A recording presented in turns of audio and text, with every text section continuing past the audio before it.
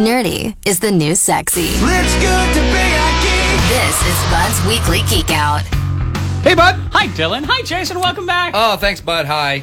What are we geeking out on today, friendo? I'd say that most of us in radio are music nerds, some nerdier than others. I was not only a music nerd, but I was an only child. And so I discovered quite by accident while listening to a Pink Floyd cassette when I was a teenager that if you plug in your headphones just so, the vocals disappear.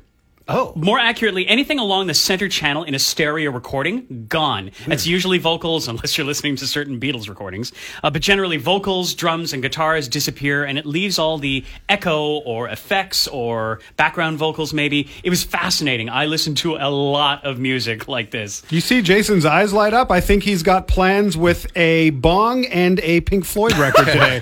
My eyes lit up because I've done the exact same thing. Perfect. I remember being younger and noticing that with the headphones. Absolutely. Yeah, if you don't quite plug it in properly. I'd learned years later that this is an audio signal type called A-B, or out of phase stereo. Best acronym ever. Oops. I'll try not to get too geeky, but if you invert one channel left or right of a stereo mix, whatever appears equally in both channels is phased out.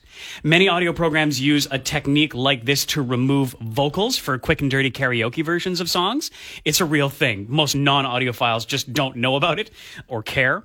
But there isn't any sort of widely known opposite to A-B, which would remove the instrumentation, leaving only the vocals until maybe now? Although it's been around for about a year, I just discovered Acapella Extractor, a website which uses machine learning and an open source audio separation library called Spleeter to isolate vocals from complete song files. How well does this thing work then? Let's find out. I chose 3 wildly different recordings to test it out on. First, Stevie Wonder's Superstition. Great song.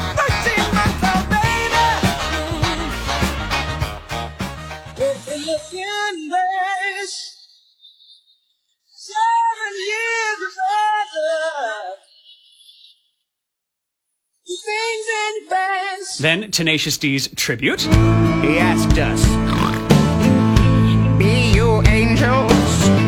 And we said, "Nay, we are but men."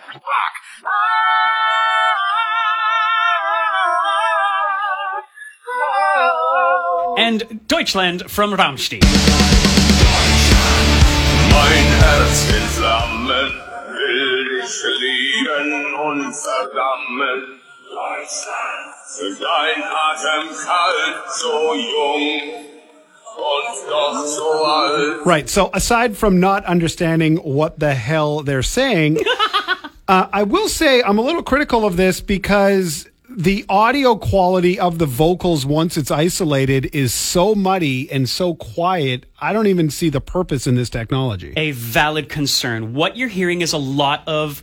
They're called audio artifacts. These are the ghostly sounds you're hearing and little bits of the music. It's not really surprising based on all the variables of isolating a single part of a fully mixed down song from a compressed audio file. It's kind of like buying a pie from the store and trying to extract just the flour from it. Difficult at the best of times and maybe not ready for prime time. I'd say it's workable for someone who wants to remix a particular song. They've got all the other elements and they just want to throw the vocals in. But pro tip, there are properly isolated vocal tracks that you can find on YouTube of much, much better quality. I would think that maybe they should just make it common practice. Like the hip hop genre is classic for this. When they release singles on vinyl, one side is an instrumental, the other side is just the isolated vocal. My favorite. That is the invention of DJing and blending songs together. Yes, if you make it easy for people, they will reuse your music and they will continue highlighting your music. And that, I'm sure, in the end, is what the artist wants. Sure. But I guess that has to happen at the point of recording. Like, this has to be a part of the production schedule to release that. Sure, absolutely. But it can be done because, like, all the source recordings are now digital. Sure, and so you can certainly just isolate